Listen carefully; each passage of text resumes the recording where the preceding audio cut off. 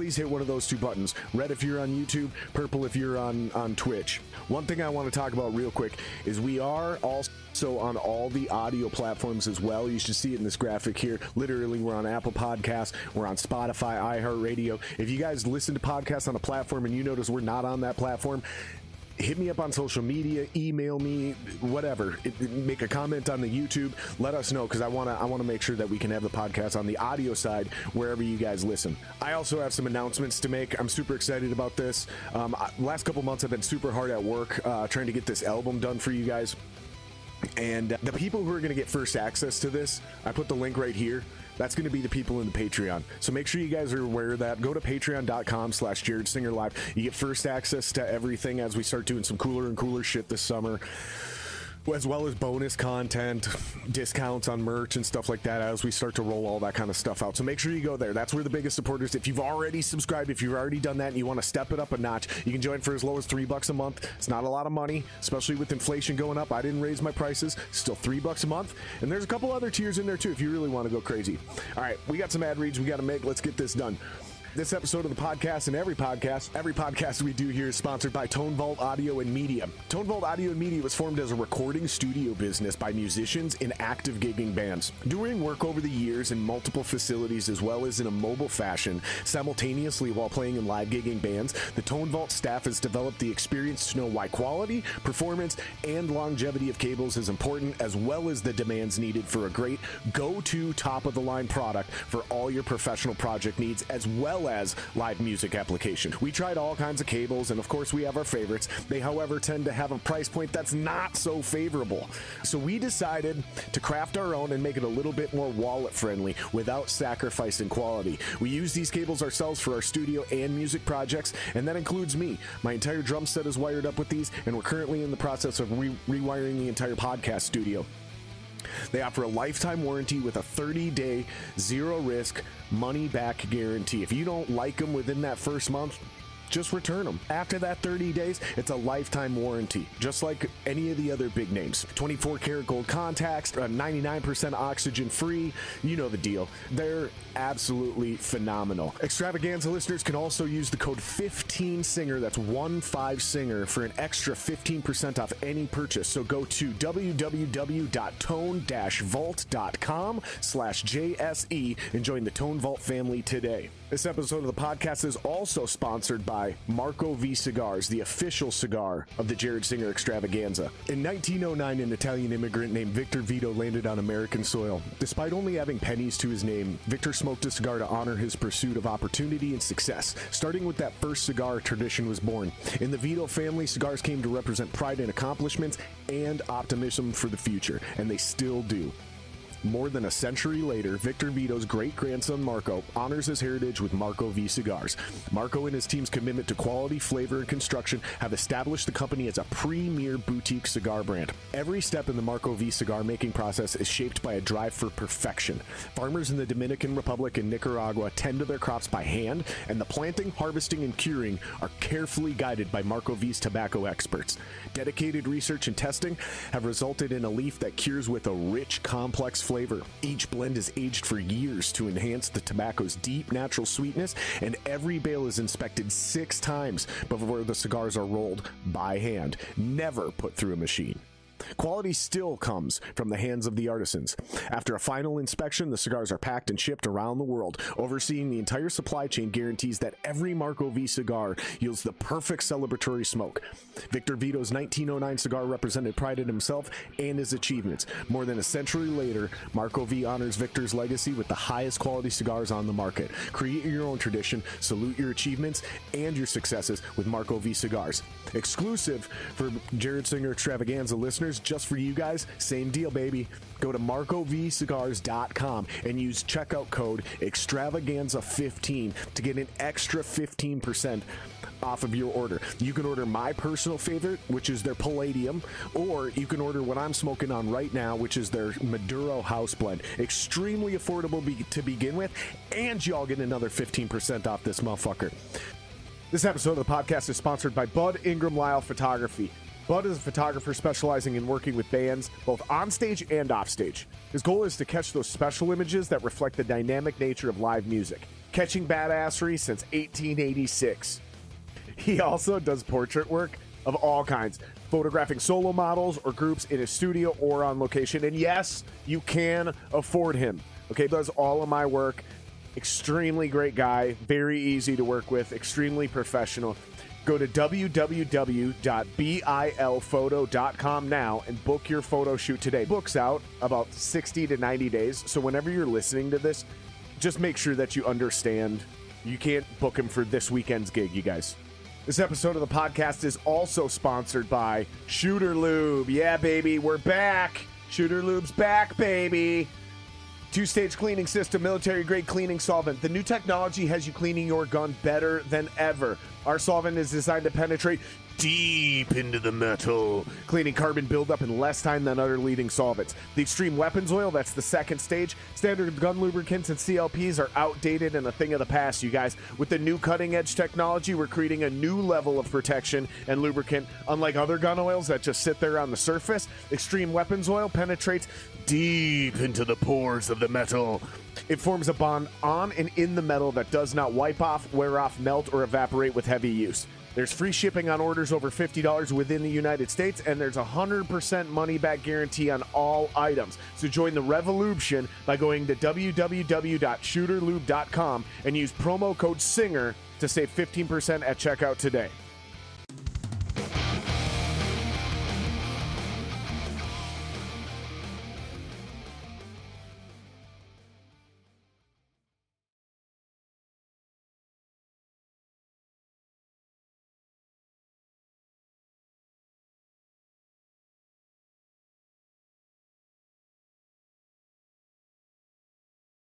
And there we go. Are we in? Something goes wrong every single time. There we go. Something goes wrong every single time. Now we'll move this over here.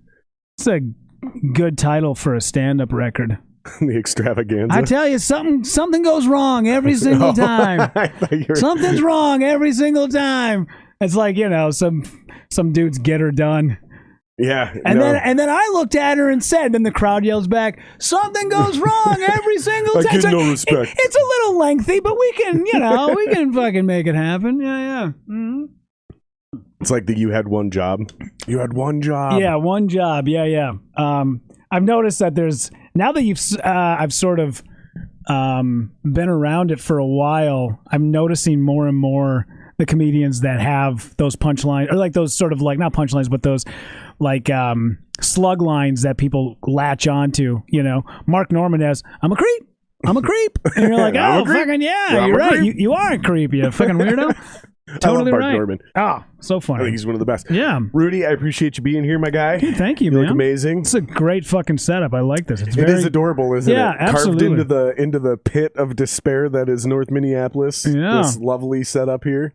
I appreciate the kind words. I really, my big goal was to just like have something that was comfortable to be in, Yeah. Because I've seen sets that they look great, but it's not a comfortable space to be in. Yeah. And that was the whole point to this, was like, let's create a vibe where guys can come down, and sometimes we get drunk and we'll podcast for 4, 5, 6 hours. Yeah. But I also wanted it to be mildly professional. So if somebody does have to buzz in, do something real quick for an hour and a half, which is a quick podcast, and get the hell out of here, it still looks good. It still seems like it was worth it and whatever. But at the end of the day, the real motivation was comfort. So if you guys are comfortable, then I achieved my goal, and we're just lucky it looks good on camera. Yeah, well, it's very unassuming, because when you walk past the giant wall of Cat of Nine Tails and Red Rubber Balls, and you walk into this area, you're like, wow, I didn't realize that was going to be back there, but it looks fantastic. At least you didn't bring up the sex swing. No. Well, do you have one? Because I didn't see one back there, unless maybe it's in the shop. Okay, so jokes aside, maybe not jokes aside. Maybe it's more jokes coming up. Sure. Right behind me in the old podcast studio, which you can't really see now. I got my drum set over there, and we jam and shit over there. Yeah, but right over here, right behind me in this corner, there's a very aggressive, industrial-sized something anchored to hang something very heavy from. The dildo? Oh no, it's like a big hook. You put the sex swing. It's definitely not for a punching bag. It is overkill for a punching bag. It has to be a sex dungeon at one point in time down here. Plus, this room was built, which is like half of the basement they built a room into, and like there's so much weird shit when we bought this house. I'm telling you, this was a sex dungeon. Yeah. If these walls could talk, they'd be like, "Holy shit, put that away!" God damn, Bill, fuck. We've told you before, no butt stuff. Ugh, gross. For people that don't know, though, just quickly explain to people who you are, what you do. I got a ton of questions for you, so we're going to have plenty to talk about, but give people the rundown real quick. Your 2-minute history. Sure, I'll do the broad strokes. Was a radio guy for years, then decided to get out, and now I'm a stand-up. That's the broad strokes. That is the broad strokes, isn't it? Holy shit. But there's also... I do a ton of production work for the Adam Carolla Show. I worked with Dana Carvey recently on a bunch of stuff. I also edit the Meghan Trainor podcast. All about that bass, no treble, all about that bass. Dude, she's actually really good.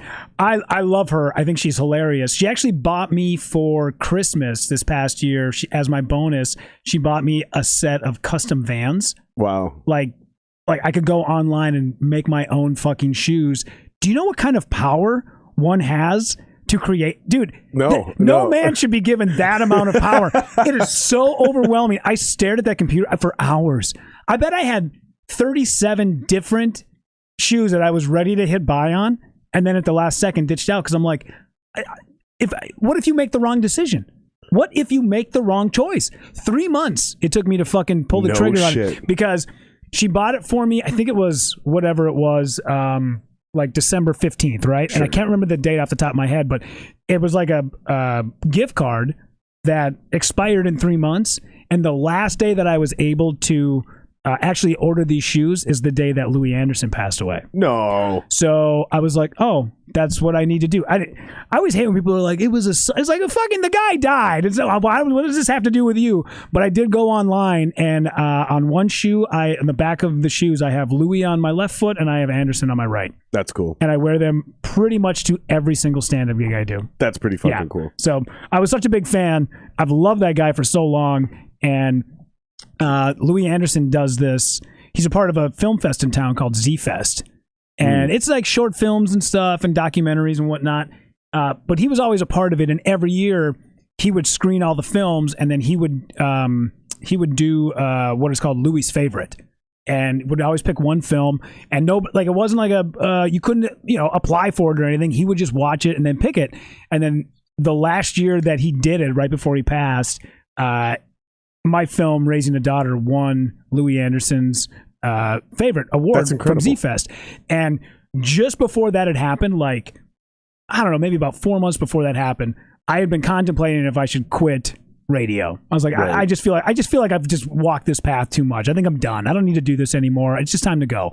And I was at home and I'm listening to Louis on this podcast. This guy, he was on like some leadership podcast. And he was talking about how his family, when he was young, his family, especially his dad, was giving him shit saying, when are you going to go out and get a job? You got to find something that you can support yourself with.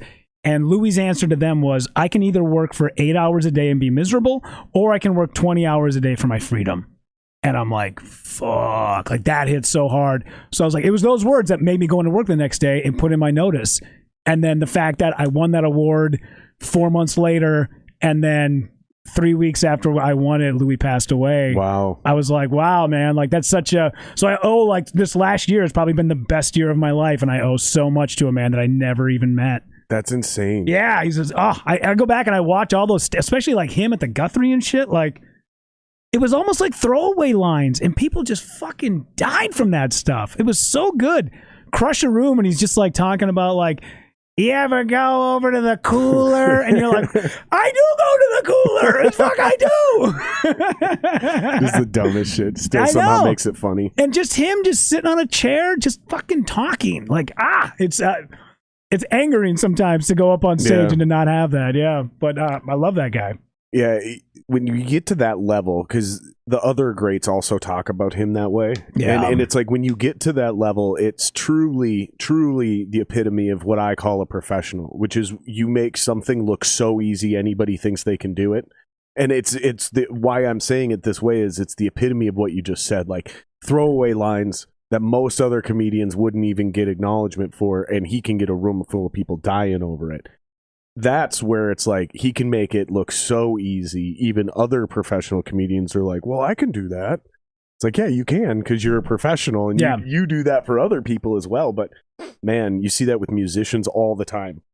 And I was a victim of this when I was younger too. Tell me if you do this as a comedian, where when you were younger, inexperienced or naive, you're like, oh, he's not that good. Maybe even a little bit of hater attitude, a little bit of haterade you're drinking, you know. Oh, fuck that guy. He's not that good. I'm better than him. And it's years and years later, you're like, oh, I see what was going on. He was literally like restraining himself so he didn't fucking embarrass everybody because he was that good. That kind of shit. No, I recently brought this up with another comedian, that when I started getting into this when I was 27, I was like just so angsty, you know. And now I'm 42, and I see people get on shows or they get on tours or they get a credit or whatever, and I'm like, good for you. Yeah. Good for you, bud. You know, does it sting sometimes when somebody's 23 and they've only been on stage like 13 times and they get up and they level a room and you're like, what the fuck, dude? Where'd that come from? Does it anger you? A little bit. Yeah, of course, because that's the human side of us. But at 42, I'm able to look at that person and go, good for you, my friend. Good for you. I also have realized that it is my job and people that are of my age that are still doing this as a profession, because I've said many times, I might not be the most talented, but I will just outlast everybody. Sure. My time is coming years from now, and it's a long game, and I totally understand that. But it's our job to also, you know, look at people and encourage them. There's a girl in town, and it feels weird because I'm 42, she's 23. She's only done stand up like 3 times, and I saw her get up the second time she did stand up, and the second I laid eyes on her, I'm like, that girl's fucking talented. She's better than almost everybody else in this room who's been doing it for years. That girl is talented. Was it clunky? Absolutely. Did she not move the fucking mic stand? And it drives me nuts when comics don't move the mic. Yes, she did. So when she walked by me at the end of the night, I pulled her aside and went, you are fucking funny. Trust me, if you do this 5 nights a week for a year, you will be fucking amazing.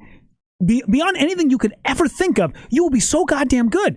And in the last 2 months, I've seen her out 1 time. So I hit her up again, and I was like, where the fuck have you been? What is up? And she's like, well, I've just been kind of busy. I've been writing, blah, blah, blah. And I was like, I don't give a fuck. Stop writing.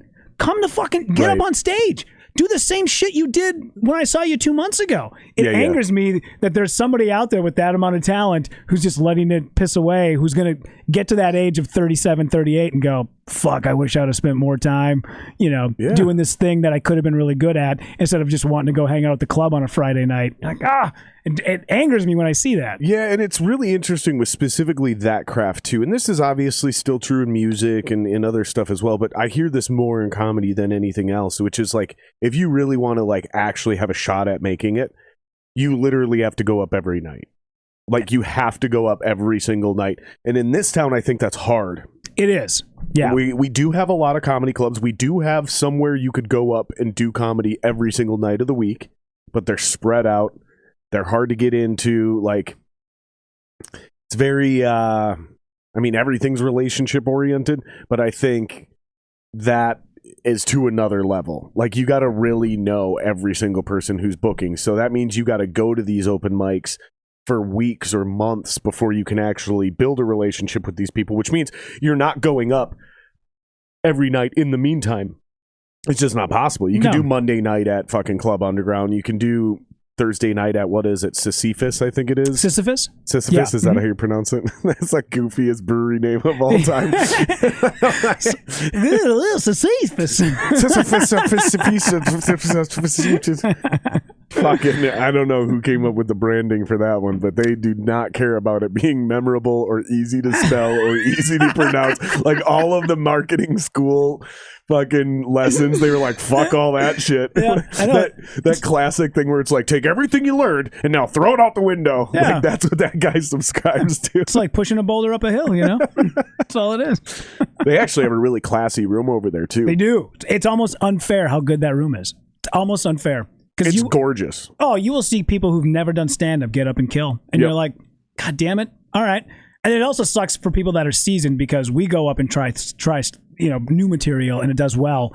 And then you bring it to another room and you're like, oh, what the fuck? Right. Why did this bomb? Like, it was so good a week ago. And then you realize because the room is just It's just because that room is just like an aura to it. You walk in and it feels like you want to laugh while you're there. It doesn't hurt that there's stellar beers 15 feet away from where you're laughing, you know? Yeah, it's weird. You're right, though. There is something to that room, and it feels to me like people go there looking to laugh at new comedy where, I mean, obviously that sounds like a great thing, but I think you're kind of right. Like, they're more willing to laugh. And so when you go somewhere else that maybe has a little bit more, you need to make me laugh. Especially if you're like only doing that room, you could become a soft comic is what I would call it. Like, oh, you're soft because you haven't been battle hardened. You know, I use a lot of like music analogies for that shit, but like that's what we say about being long enough on the road. You become battle hardened or road hardened, and there's just a different grit about you because you figured out how to play a concert in front of no people or 1,500 people any night of the week, whether they want to see you or not. Because it's not always about playing a full room. Like, a lot of people think that, right? It's this simple. Just get me in front of people. It's actually sometimes, for me as a musician, it's almost more devastating when you play in front of 1,500 people and every time you get done with a song, it's crickets. They are less than interested in you. They can't wait till you're done so they can see the person or act they came to see. Yeah. Oh, absolutely. Comedy's got to be the same way. I ate shit so hard at City Winery in New York City, opening for Jessie May Peluso and Carly Aquilino. They have a following. It is 23-year-old girls. What the fuck does a 23-year-old girl want to listen to a 42-year-old guy talk about his kid? At some point, I said, how many parents we got here? Crickets. And some girl yelled out, we're all 22. And I'm like, Here's the thing. In our generation, you'd all have 2 kids by now. Yeah, right? Yeah. Your kids would be having kids by now, you fucking millennial piece of shit. Day, you'd all be fucking pregnant. Yeah, no shit. Be carrying fucking babies and beans. Shut the fuck up. Isn't that super weird, though? Literally, because we're kind of the same age. I mean, you would have basically been a senior when I was a freshman. There's 4 or 5 years separation between us. So I say we're in the same generation. Because literally, we would have been in the same high school. You know, you'd have been on the fucking varsity team. I'd have been on the JV team, that kind of thing, right? Sure. Listening to the same music in the same summers. Yeah. Watching the same movies. Trying to probably bang the same girls. you know, like that's what it means to me to be in the same generation. You're about 7 inches taller, but even though 4 years younger, you definitely would have got him before I did. I don't know. I was fucking wicked skinny, man. Scarily skinny. Girls didn't want to date me because their butt was bigger than mine. They didn't like that. They didn't like the fact that I was skinnier than them. They don't like it when you can fit into all their clothes and sometimes look better in them than they do. Oh, man. Dude. I can't even tell you. The plight of like short dudes and skinny dudes. Like the only person who knows what it's like to be a short dude is a tall woman. Sure. Like, because I feel like we are still the only two like groups of people that can be openly mocked. Regardless of... I think you're right. Yeah. Especially short dudes. Oh, short dudes, you can fucking rail on those guys all day. I've said 1,000,000 times, man, it is all the discrimination, none of the parades. A short pride parade. Yeah, none of it. Like, listen, I have a brother who's gay. I have a sister who's black. I'm an ally.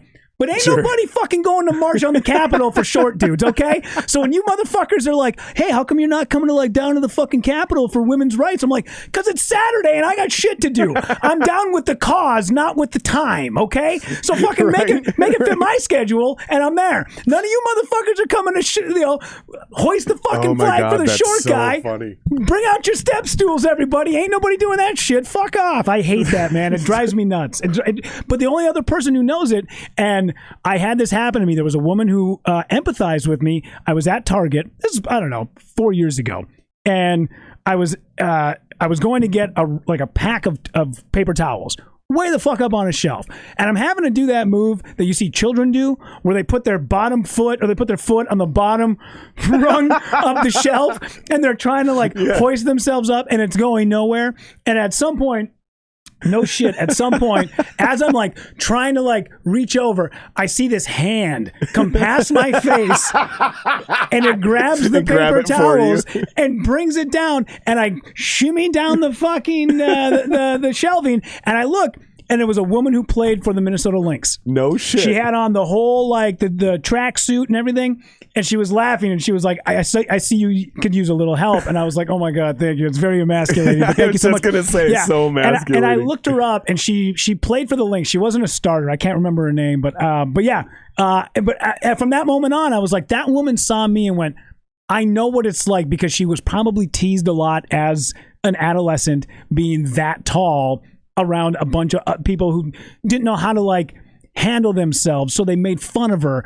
Where just like to this day, you can still sort of mock tall women, and it's okay as much as it is short guys. Everything else in between, skinny guys too. Yeah, skinny guys you can make fun of bit. skinny guys a lot, because like I've been told a lot, I'm too small, I'm too skinny. Sure, like that's a regular thing, but never can you call a woman, or even most men, you can't go, he's too fat. That's fat shaming, right? Yeah. That's no longer cool. And it's interesting because, I mean, I guess I was a little insecure about being skinny, but it is what it is. You kind of just roll with the punches. I feel like that's kind of part of being a man. But the short thing is a serious deal. Like, I even just heard Joe Rogan talk about on a fucking the Andrew Schultz podcast. I forget what it's called, Flagrant or Flagrant 2 or whatever 2? the fuck. Yeah, I think it's just called Flagrant now. Oh, maybe. Yeah, I think because they like redesigned their set, and I think it's just called Flagrant now. But regardless, we'll call it Flagrant 2 for the time being. Joe Rogan was saying something like, "Oh yeah, I'd fucking make fun of me," and they're like, "Really? What?" I mean, he's like, "I fucking know about all kinds of shit, fucking, insecurities for being short and blah blah blah blah blah." Which it was like a light bulb moment went off for me. I don't know if it was one of Joe Rogan's buddies who was pranking him, or a disgruntled fan, or somebody who tried to get on the podcast and Joe rejected, or whatever. Right? Did you see the thing where somebody spent money on skywriting, and it just says somebody hired a skywriter to go up into the air over LA, and it just said Joe Rogan is literally 5'3". That's hilarious. He's 5'7". So just think about the psychology of that. To shave off another 4 inches, 4 inches is just gonna fuck with him even worse. Absolutely, man. Absolutely. Yeah. Because I first of all did not realize he was that short to begin with. I never would have guessed he was 5'7". I actually would have guessed he was literally my height, like about 6 feet tall. Yeah. And then even if he was 5'7", it's one of those things where unless you're short, it's just so easy to forget about. You never think about, guys have insecurities about being short. Absolutely. Just like I do about being skinny. Yeah. Like it's just one of those things. And so somebody paid money to take that shot at Joe Rogan, that's so and they funny. Shaved off an extra 4 inches just to fuck with him. That's so I think funny. that's one of the funniest things I've ever seen. And I'm like, who is that? Is that a buddy? Or is that a disgruntled fan? Or like I said, is that some comedian who he's like, no, dude, you can't come on my podcast. You're not ready. And it's like, fuck you, you're fucking short. You gotta have like a good amount of like fuck you money to be able to hire a skywriter to fucking get after some dude. I love that. That's so good. Emma Dollenberg, who is a comedian from Minneapolis, she's just over 6 feet. And she said something like, "Oh my God, like I totally went out with a short guy and I had sex with a guy who was 5'8". And I was like, why do all the tall guys get pussy? That's not fair. And they were like, what? You think 5'8's tall? I'm like, well, at my height, yes. 5'8's you're a giant. Dude, I literally was on the road with in Kansas City last weekend with Jonathan Kite from Two Broke Girls, Johnny Mitchell from the Fuckmen podcast, and then a writer by the name of Ryan Neeson. And we literally, it's Ryan Neeson, John Kite, Johnny Mitchell, and then me. and I was like, this looks like the worst like fucking arc to a story ever. Like, look at these three. It's seriously, like somebody's man. stock report. Yeah. This is home prices in 9 months is what I said. It's so fucking true, man. Like, holy shit. It was awful. And of course, like, I got a good kick out of it, but it was funny because we were taking pictures with like, fans out in the lobby afterwards. And, every time, man, everyone always had to make that joke. Short people up front. I'm like, bitch, I've been fucking hearing that since kindergarten. I was like, we're good. It's all good. Oh, so, yeah. man. But yeah, no, man, it's still like that one last group of, I always say, there was a woman that I did date one time, and she said something about like, hey man, some ladies like tall women, or some ladies like short guys. I was like, really? Because Snow White didn't fuck any of them dwarves. Not one. Not one. That was always the joke, is how many of them is she fucking? Yeah. None. Not one. You know why? Because a fucking prince who was 5'9" showed up. 5'9". Not even that tall, but she's like still taller than the rest of you motherfuckers. Oh man. Yeah. So yeah, I feel like being short, oftentimes I feel like you guys look more normal though. I feel like short guys are more well proportioned. Because like you're not tall and gangly, like your arms are just there. Mine are all over the place. You know what I mean? Like, yeah, I guess. Like that's how yeah. This is just that classic perception. Grass is always greener thing. Like, would you rather be like? Yeah, it's nice to be able to reach up and grab shit, right? That's obviously cool. Yeah, but it does become awkward and weird. Like clothes are hard to find when you're tall and lanky. Everything's either too short or too wide. Yeah. Like, it really does become a thing where it's like, and I'm not even that tall. I'm just oddly shaped. I'm kind of tall. I'm only 6 feet tall, but I'm also fucking skinny as shit. Yeah. And it's like finding pants or shorts. Like shorts, I bought a pair of shorts the other day and I was like, these look right. Because that's the size I am. Yeah. You know, usually about a 30, 31 inch waist. Dude, these things, I don't know why it says 30-inch waist. They had like a 26-inch waist. I couldn't fucking get them around. I think the next size up, which is a 32, was too big. Yeah. It's like, these are supposed to be swimming trunks. I don't want to have to wear a belt while I'm in the pool. That kind of defeats the purpose. Or you finally get them to the right thing, and then they're like short shorts on you. You know what I mean? Now I look like a pedophile. Yeah, that's why I can't do it, man. I feel like my thighs are too big. I got weird like DC Batman villain thighs. Like they're just fucking too wide. I don't like them. That's why I wear capris. Like I don't give a fuck. Like, I get made fun of all the time for my capris. I'm like, dude, I can't do shorts because the shorts nowadays, like when we were growing up, dude, it was Deftones. You're going to wear that shit past your knee with a pair of Adidas shoes and socks that are pulled up. So basically, it's like capris. And now I can't find shorts anymore that don't come down past. They got a 7-inch inseam. I'm like, are we fucking John Stockton? Who the fuck is wearing? Jesus Christ. They're coming back. Listen, it's either everyone's a giant fat ass or you are super fucking scrawny nowadays. Like, I am so tired of having to like either dress like a fucking 85-year-old man or a 17-year-old fuckboy. You can't, there's nothing in between. There's nothing in between for dudes that are 40. You think I want to wear a flat brim hat? I don't have a choice. You can't fucking find them anywhere else. It's either this or no one will suck your dick. Like, I got nothing. You either go flat brim or you go full on trucker hat. Like, you're either full in the South where you're curling it up like, hey, where's my bush light? Yes. Or you're going fucking flat That's exactly it. And I never used to buy a hat like this until like, I don't know, maybe this is like my midlife crisis. Like, I'm not buying a convertible. And like, since I already got the earrings and the tattoos, fuck it. We're just buying flat brim hats now. Like, that's my midlife crisis. Jesus. I don't know, man. Like, it sucks. Like, I hate the fact that you have to like literally go out and buy clothing that another 17-year-old would wear, because as time is going on, like, do you remember like what a fucking 40-year-old looked like when we were kids? That's what I was just gonna say. Dude. Right? Like, I used to give black people shit about this because I got a lot of black friends. Now, I'm not just saying I got a couple black. I got a lot of black friends, and I used to give them shit.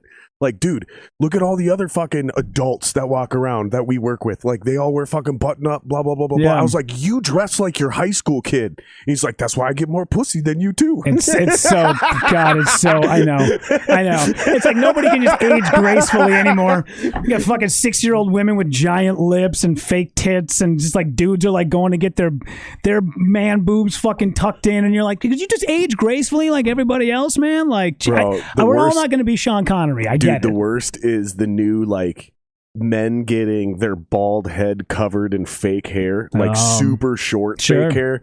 And man, if it's not glued in right, or if it gets too hot, there's this one dude I seen on the internet. I was dying. It was on TikTok. Basically, it was a super hot day, and the glue started to melt on the side of his head, and then the wind started to kick in, and so he just had this tiny little flap of hair on the side of his head. And this one dude walks up and he goes, hey man, what's wrong with your hair? And he goes, what are you talking about? And the dude just goes like this and just barely touches it. Must have hit the last little piece of glue that was left, and the wind grabbed it, and this whole fucking hair came off, and it's just flapping in the wind. Oh my God. Oh, it's so bad, man. Vanity. I've had it happen a few times, like being out at a show and like somebody will come up and talk to you, you know, a woman, and while you're just like sitting there chatting, you can't even understand a word that they're saying because you are so fixated on the fact that their eyelash is hanging half off their fucking face. And you're like, do you not have friends? Did somebody not tell you that you or are literally or the lipstick on the teeth? Oh, yeah. Yep. Like yep. I'm always like, ooh, she's had a little too much to drink tonight. Because Yeah. you should have noticed that. Like something should have been acknowledged that you have a lot of lipstick on your teeth now. Like, and that something should be friends. Your friends should be the ones that pull you aside and be like, "Listen, Elizabeth, you're kind of making us look bad here. Could you, a little something, anything?" Every time I see that, every time I see somebody who's like obviously, out in public and everybody notices it, staring hard.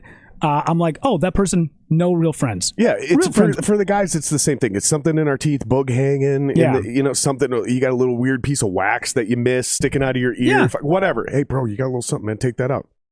No, That's like guy code 101. absolutely. It's like, yes. we don't give a fuck if we hurt your feelings. We're trying to save you some embarrassment, bro. That's it. Because I want somebody to help me out. Absolutely, every time. Yeah. So, Oh my god.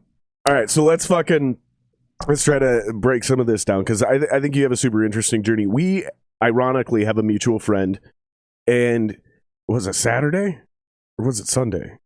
What's today? Tuesday? I think it was Sunday. It was Sunday. Sunday, yeah, it was Sunday. Yep, Sunday. So Sunday, Patrick Olson calls me.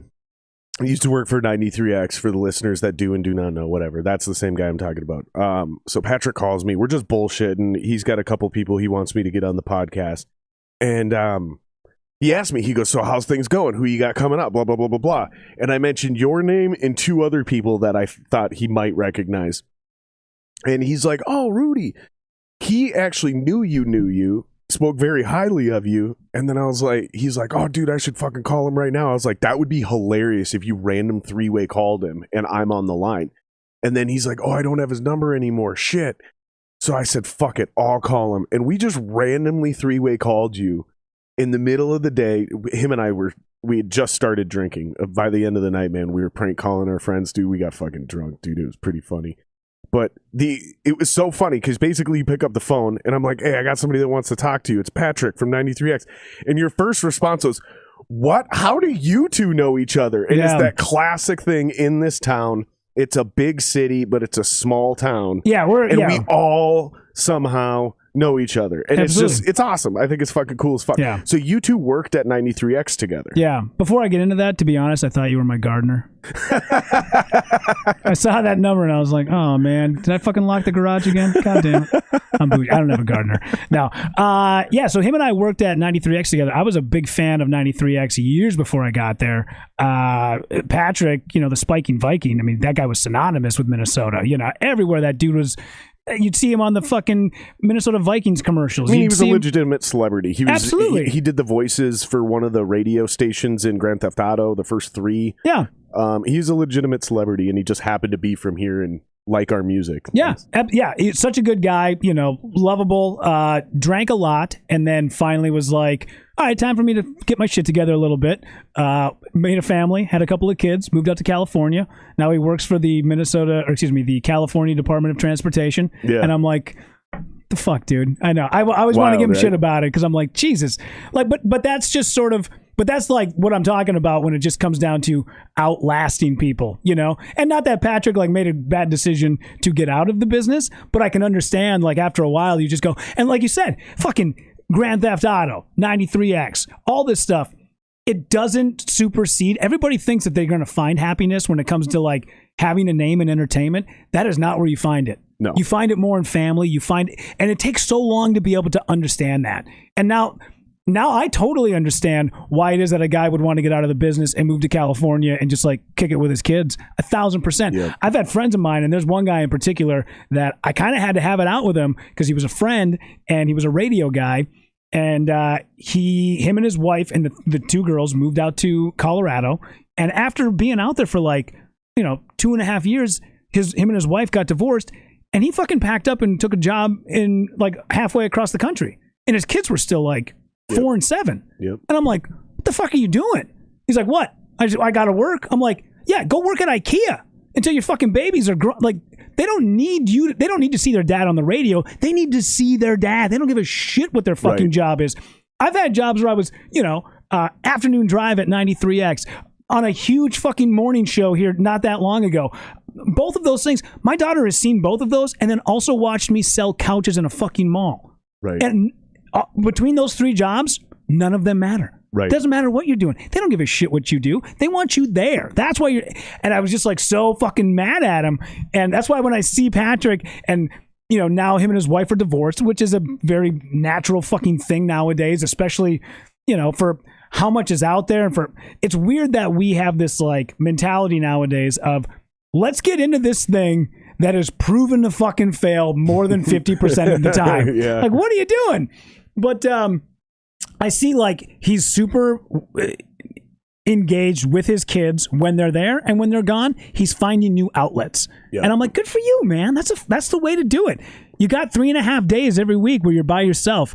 Use it in a healthy, positive way. Yeah. Because a lot of us don't. A lot of us just sit and drink and, you know, stay silent and watch TV and get fat. You know what I mean? It's like, fuck, dude. Like, figure out that thing that you can go out and make positive change when you have those extra 3 days every week. So yeah, he's such a sweet guy. And I saw him, Jesus, I think the last time was probably about 7-8 years ago was the last time I saw him. But he's just like, I don't know, he's kind of one of those dudes that when you talk to him, you kind of feel like he makes you feel like you're the only guy on the planet at that moment. That's what I like about Patrick. You know, when I first got into comedy, I'd always like pitch him ideas and shit, and he'd be like, "That sucks." Yeah. And I'm like, "Really?" He's like, "Yeah, that's not good." But then I'd also pitch him something and go, "Money, that's good. Yeah. Keep that." So I was like, you know, I appreciated that he told me the good and the bad. Yeah, I love the fact that he doesn't, even though we're buddies and all that kind of shit, he doesn't sit here and try to like sugarcoat or even bullshit in any way, shape, or form with me. So I sent him some of the music I'm working on. He goes, "Do you want me to be honest?" I was like, "No, I want you to fucking blow some." Of course, be honest, bud. And he goes, "I wouldn't play that on the radio." And I was like, "Really? Why?"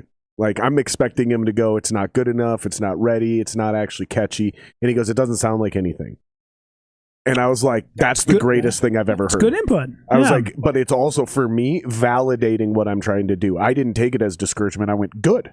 Because that means I'm not following a trend that's only currently popular. Because that's what a lot of musicians did, right? Is, well, this is what's popular on the radio right now, so we should make that music. Mm-hmm. Well, I don't know how it works in any other part of the entertainment business, but the way it works in music is unless you're already big, by the time you write enough music, record it, put it out there, tour and advertise on it, that music's probably not going to be popular anymore because genres change, styles change, things change. Yeah. You know what I mean? Yeah. And I used to watch bands do that all the time, starting with like literally new metal, you know, Korn, Limp Bizkit, things like that were popular.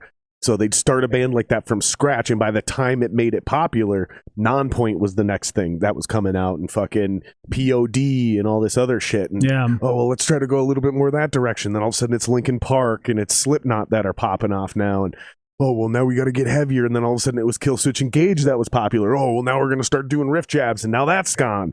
And it's fucking, you just make your own art, make your own creative expression, and then my honest to God philosophy is there's 8 billion people on this planet. Just find 1 out of 300 that'll buy your shit. Because and this is honest to God, because fuck 8 billion, that's a big number. It's hard to comprehend, right? Let's keep it simple. There's 300 million plus people in America. Let's keep it 300. Before the internet, if you sold 1 million records in the music business, that's 1 million records. That's platinum. That is the biggest thing since sliced bread. That is still only 1 out of 300 people actually buying your shit. Period. 1 million out of 300 million. So the goal is, how do you get in front of 300 new people every single night? Well, tour, playing shows, getting out of your area. But the biggest thing for us is the internet. You've got your morning show. I've got my dumbass podcast.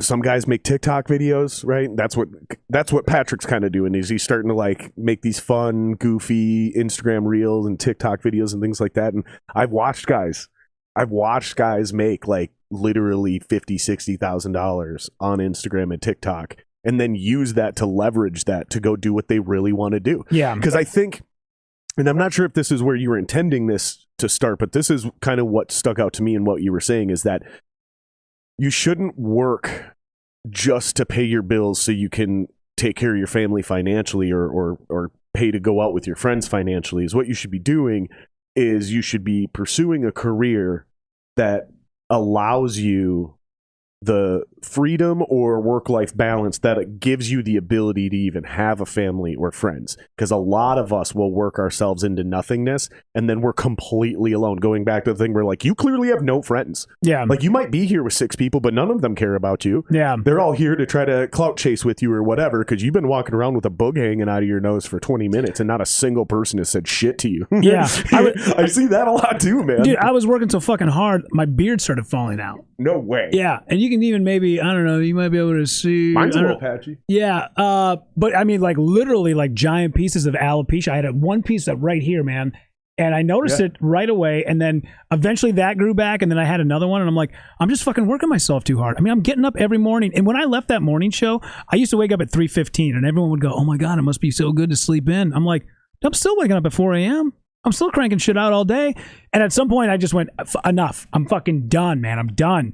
And I started telling clients no. I started telling people I can't make that video. I can't do this anymore. I'm exhausted by the end of the night. I would miss out on, I would get somebody would go, hey man, if you can make it here by 8 o'clock, I can give you a 10-minute set. And I'm like, perfect. And then I would miss my time. And then I'd get to the club 35 minutes late, and they'd go, sorry, dude, we already moved on. Yep. And I'm like, fuck this. No more, man. I'm done. And just started putting a boundary on myself and on people. Dude, if it's 5 p.m., regardless of what your fucking time zone is, I'm not working past that anymore. There are some things I have to get done a little bit later at night, like for Adam Carolla. I don't get their material until probably about 6 p.m. every night, and then I knock it out, put it on YouTube. But for everybody else, doesn't matter if your time zone is 3 p.m., man, I'm out. It's 5 p.m. where I'm at. I'm fucking done. No more. It's too much. We work ourselves to the bone, and everybody thinks that the more you keep grinding, and that is not how it goes, man. That's not what it is anymore, dude. Bring some of that shit back from, you're basically funneling it all into your career. Mm-hmm. If you pull out a couple of things, dude, that water's going to rush a little bit faster. Sure. Pull some of that shit out, dude. You ain't got to be, dude, when I go like to the cabinet and stuff now, no more computers, no more phones, none of that shit. Put it all away. Fucking deal with it on Sunday. And if people can't respect that, fuck them, dude. Right. If you're good enough, people will come and find you. That's interesting because I kind of feel the same way. It's like, because we had a little scheduling conflict a couple of weeks ago, a little miscommunication, not a conflict. We had a miscommunication, and I was explaining to you, I was like, yeah, I don't fuck with Facebook or Instagram unless it's like, that's the day I'm going to do 4 hours of booking. So I open up those messenger apps and all that shit, and I start DMing people, and it's like, yeah, let's do these dates, whatever. Because, dude, I get the most random messages through those things, and it's such a distraction that it's like, no, the only thing I allow to come through my phone is a notification. Literally, I went into my phone and turned off all social media notifications. It's fucking text messages. I don't even know when I get an email. Because my attitude is, if you call me or text me, and I get that ping, that's somebody who has my real phone number and is contacting me for a reason. Maybe not even important, but it's somebody who needs to get in touch with me for something. That Facebook shit, that Instagram shit, that could be any random person just wasting your time. Yeah, and I could be on date night with my wife. I could be on whatever. But if my phone rings or somebody text messages me, it at least allows me to go, hey, I'm going to look at this and decide if it's something I want to respond to right now. Because you're goddamn right, dude. If you start doing it with everything, and that's where I had to draw my boundary, is like, what apps am I doing? When am I doing them? And I designate certain times of the day for them. And I'm even trying to go a step further now, which is like when I'm posting Instagram clips, because I'm trying to get better at making clips from my podcast, from the radio, or from the morning show, from whatever I'm doing, making clips and then releasing those on Instagram and TikTok. Sure. I'm even trying to do that in a scheduled manner now. Like, I'm going to post those on Friday, schedule them for Monday morning, and I'm not checking them after they go. Like, maybe in a couple days I'll look and see where they're at. But no, that whole thing where you're like, you post it and then you refresh. How many likes am I getting? How many comments am I getting? How many? And then it just kills you. It consumes you. And it's just so unhealthy as a creator. How are you supposed to be validated? Right? How are you supposed to feel good about yourself unless you realize that 37 people liked your one fucking video? Furious and constant masturbation. Yeah, That's you're right. Yeah. No, I agree. And I like that concept of, hey, man, if you got my phone, we fuck. We got stuff to do. Yeah, we fuck. But everybody else, piss off. I ain't got time for you, man. At least for now. Yeah. At least for now. Because I've built some amazing friendships and relationships in the entertainment business that started through Facebook Messenger. You know, literally one guy, random dude, right away at the beginning was like, hey, man, I'm a big fan of your podcast. I'd love to come on sometime. That's all he said. I even gave him shit later. I was like, you know how long I left that message in my fucking Dropbox? Because I was like, it's such an unprofessional way to. I'm like, normally people would be like, hey, my name is so and so. I play for this band. Here's some links to my stuff. I would love to come on someday. Instead, he's just like, I'm a big fan. I'd love to be on. Like, I didn't think you were a real musician, right? I thought you were just some random guy. I just ignored it for months. Yeah. Because it's one line that I could clearly read, and I just left it on unread forever, dude. Yeah. But. That's why I said it's just for now. That is funny you say that, because I realized that my podcast, A Long Walk to Cleveland, started getting traction once people started asking to come on it. No shit. Yeah. Because I was realizing, like, I'm asking all these people, and some people are like, no. Like, and then one day I was just like, you know what? Fuck it, dude. I'm just tired of having guests all the time. It's too hard. I like doing it every single day because I'm a radio guy. I like working those muscles every single day. Doing it once a week for me is too little. And it feels like it's too much because now I got an hour and a half's worth of material I got to fucking sift through and make clips and blah, blah, blah, and do all that shit. Where if I do it every single day and I know the process, it just flows out of me. And I know exactly what I'm doing for that 1 hour every single day. But what I realized is, like, I realized that this thing that I was doing was starting to, like, get a couple of nibbles from people outside of just like those friends and family. Was when people started asking, hey man, I noticed that you're doing a thing, can I jump on it with you? And I'm like, okay, now that's the indicator, man. Like, that's how you know, like, so when people are hitting you up, instead of you having to reach out going, hey, it feels weird, can you come and do my podcast? You know, working for Corolla, so many people hit him up and go, can I come on? Because they realize the bump that they're getting. Right. I mean, fuck, dude. I mean, I can't tell you, like, how many comedians I've already edited for that show like 2 or 3 different times. Mm-hmm. And just every time I edit something for them, it's a bigger venue. It's more fans. It's more people. It's all this shit. Sure. And it's just from that one show. And they reach out to him. He very seldom, unless it's like somebody that's very timely, somebody that he really wants to interview, or it's somebody that is like a recurring guest, like an Adam Ray or a Michael Yo or a Jonathan Kite. Everybody else, PR people reach out and they're like, hey, by the way, we got this new book coming out. Can we come on? That's how you start to know, like, shit is really starting to pop for you. So yeah, I think you're definitely onto something there. And that's just the only way I could balance it, right? Is just like, for now, you guys are in this other thing because I don't know if you're real or not. A lot of these, I mean, that's the way I look at it, man. These arguments and shit that happen online, right? Like the social media, it's also toxic and cancel culture and this and this. It's like, when are people going to acknowledge that probably 50% of online trolls are literally children? Like, when are we just going to start talking? When are we going to talk about this? Like, I guarantee you 50% of assholes online are actually children. Oh, dude, it is fucking, I'm telling you right now, if you want to have a good read, go read the YouTube section, the comment section of any Adam Carolla show. Not to keep bringing him up. No, it's fine. But dude, there's a guy on the show who literally has a fucking brain tumor still to this day, has beat cancer, made a baby while he was like, his body was riddled with fucking chemotherapy, has beaten all the odds. The doctors gave him 6 months. He's now like 13 years into being a cancer survivor. People light him the fuck up. I read those comments and I'm like, are you fucking kidding me, man? Like, that dude's a cancer survivor. Regardless of what you think of him as a broadcaster, how about just having some respect for somebody who is struggling to stay alive? Oh, so they're not doing it playfully and fun. They're being toxic. Oh my God, dude. Oh, okay. No. It's like, I'm like, how do you guys not jump off a fucking bridge every day? Yeah, I get it. Like, every once in a while, I'll post a reel or something and I'll get like a comment like, that's not funny, or you're not a funny comic or whatever. And I just always just go, dude, first off, thank you so much for taking time out of your very busy schedule to come and talk to me, because I would never do it for you.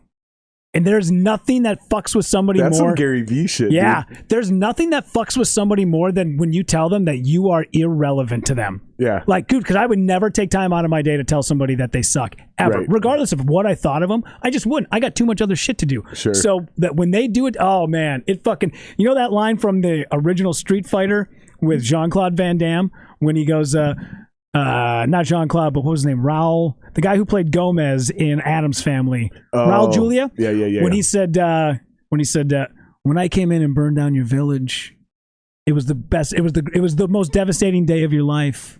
But to me, it was Tuesday. It was a Tuesday. And I'm like, savage. Man. I'm so savage. I know, man. So I'm like, brutal. holy shit. So that's what I always think about that stuff. When I read all those things, I'm like, dude, wow.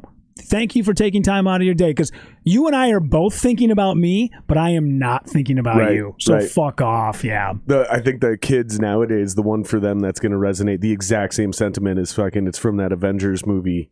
Fucking Thanos is on the Theo and Scarlet Witch drops down. She's like, you took everything from me. And he's like, I don't even know who you are. Yeah, right. Yeah, she's like, you win. Yeah, dude. I don't even know who you are. I know. That's my favorite one. It's just that's my favorite line. I don't even know who you are. Yeah. And then if you're strong enough, which I usually am not, I'm usually waiting for him to retort so I can just light him up. Yeah. But no, just block them. Just literally, I don't even know who you are. Block them and move on. That's the ultimate online move, I think. But Absolutely. really, I swear to God, over 50% of them are children anyway. So it's like, I think I'm the weak one when I sit there and wait for him to clap back so I can light him up. I'm like, oh yeah, because I'm really going to get one over on this 14-year-old. Yeah, and what does it prove? You know, like what you fucking talk shit to somebody online and like, it's not like your mortgage went down. It's not like you got a brand new vehicle out of it. It's not like, you know, fucking you got a washer dryer set from The Price is Right because you talk shit to some like kid on Facebook. Who gives a fuck? Like, I don't know. That stuff just like, it so boggles me that to this day we still fucking deal with it. You know who's not dealing with it though? And I swear to God, and maybe they're just really good at hiding it. Who's not doing it is there is like a whole new generation of kids that because they're growing up with this stuff, they're not letting it bother them. Right.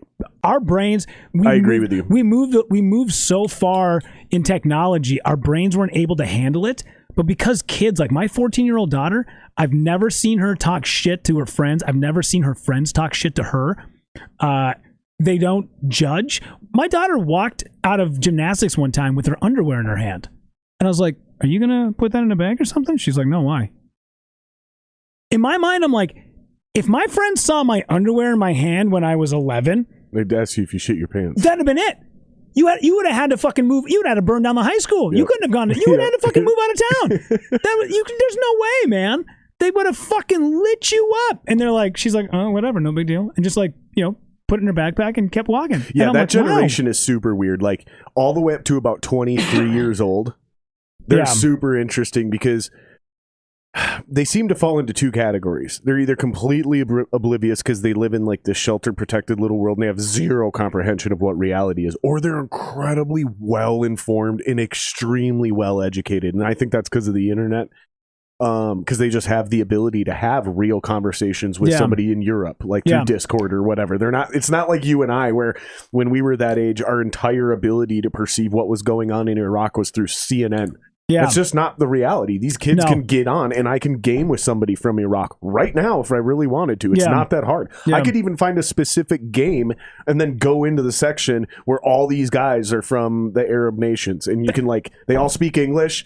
Like, it is kind of macabre if you think about it, playing like fucking Call of Duty with dudes from the Middle East. Like, it's a little, sorry guys, I'm on what's this even team. funnier is they also know the game and the strategies and the stereotypes, so they'll fucking be like, oh, I'm a fucking terrorist, I'll come to your house and blow you up. Hilarious. Like, they'll troll you the same way. Like, they are fully aware of what's going on. I love that. And they're just so well informed that they'll do all that shit. And then, like I said, there's the other side though that is so sheltered. And like, it's kind of alarming. It kind of scares me because I'm like, I just hope that the second group I'm talking about, the informed ones, the educated ones, I just hope that those are the ones who end up like running the companies and being bosses and shit, because they're well-minded, they're fucking thoughtful, they're educated and considerate. And then there's the other ones that are extreme. Like, dude, I talked about this on the morning show today. So have you heard about the new Lizzo clapback that she's getting? No. All right, so she just dropped another single off her new album. I love having these conversations with you because you're a comedian, but you worked in the fucking radio industry, so like you probably like music. I could just make assumptions, wild assumptions. Yeah. You probably like music, yeah. or find music news interesting. So she's got this line in there where it says something like, hold my bag, bitch. I'm about to knock a bitch out or something like that. I'm a spaz. Where's my best friend? She's the only one that can talk me off the deep end, okay? Dude, she's getting a bunch of shit on Twitter for being an ableist because spaz is derogatory towards people who have certain physical issues out there. They're like, it's a derogatory term that's inappropriate and it's an insult and blah, blah, blah, blah. And I'm like, so you skipped past the actual word bitch, which has been a legitimate insult and derogatory word for women for decades. Yeah. And you're flipping out over the word spaz because you have cerebral palsy and you don't feel like she's using the word appropriately. And like literally, there's an article I read on the morning show where I'm like, this is the epitome of it's gone too far. Yeah, I always thought spaz was like, hey man, don't spaz out, like somebody who's like getting angry. That's exactly how she used it. Yeah. And they're going, no, it actually has to do with this and this and this. And it's like, fuck off. That's the point. Yeah. The fact of the matter that she also called herself a spaz, right? And she wasn't condescending or insulting herself. She's basically warning people like, I'm gonna flip the fuck out. I need my best friend to come calm me down. And she used the word bitch several times surrounding this. No one says anything about the word bitch. Like, same thing in hip hop. The N-word has been in hip hop forever. That's an actual slur and has been used derogatory for years. Mm-hmm. But certain people are allowed to use certain words like that, which is fine. We've been down that road a million times. Bitch has been used in so many hip hop songs for decades. Yeah. Ho.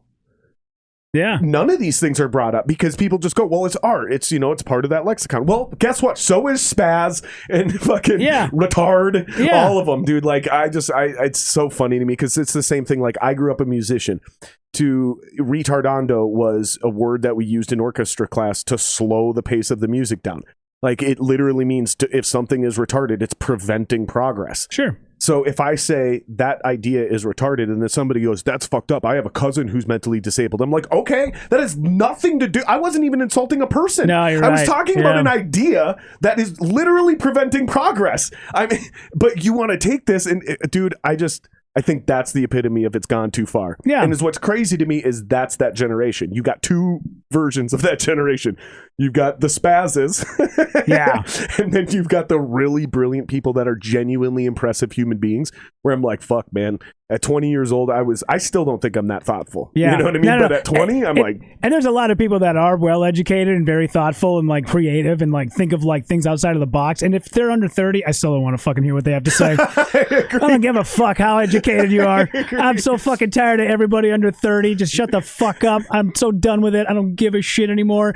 I have a gay brother. I have a black sister. Nice. And every time that I try to like slip in like a joke every once in a while about it, there's one joke I've been working on recently. And you're talking like in public on stage and shit. And you can definitely tell like people like fucking pull back sometimes. And there's a joke that I'm trying to work on right now where I've been my sister is half white, half black. But it's weird that her dad wasn't there, but her dad is the white guy. So I'm like trying to figure out a way to say it. And every time, because I'm like, she's super into folk music, which is her white side, but then her dad wasn't there, which is her way to overcome adversity. Or so I don't know what the fuck. This is what I love about comedy. It's like, it's work. It's real work. Because like, okay, I laughed hysterically because I already know what you're trying to say. Yes. And that's what I think is amazing about your art form, right? I already know that's funny. Now, the work is, how do you make that to where everybody understands what you're actually trying to say? Yeah. Like, how did I get it immediately? And it's not because I'm racist. I'm not. No. I don't even want to hear that shit. I'm mixed. I'm actually fucking an eighth black and Jewish and Native American and happen to kind of look white, right? Like, I even get that from a lot of people. They're like, you're not actually white, are you? And I'm like, no. You are Ancestry.com's wet dream. Exactly. Yes. Exactly, right?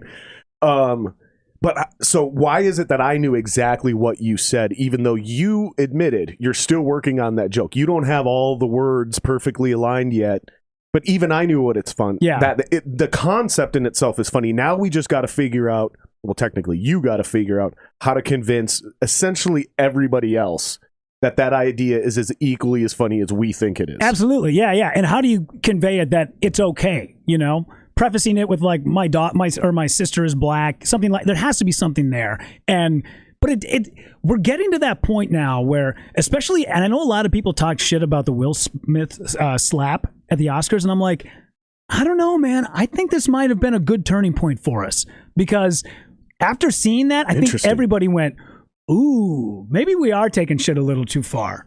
You know, when we're allowing this to happen on a giant stage like that, when people who are supposed to be the prime example of, you know, like what it is to be an outstanding actor are slapping each other and saying, keep my wife's name out your fucking mouth. Maybe we are taking it too much. And I sort of got a little taste of it this weekend in Kansas City.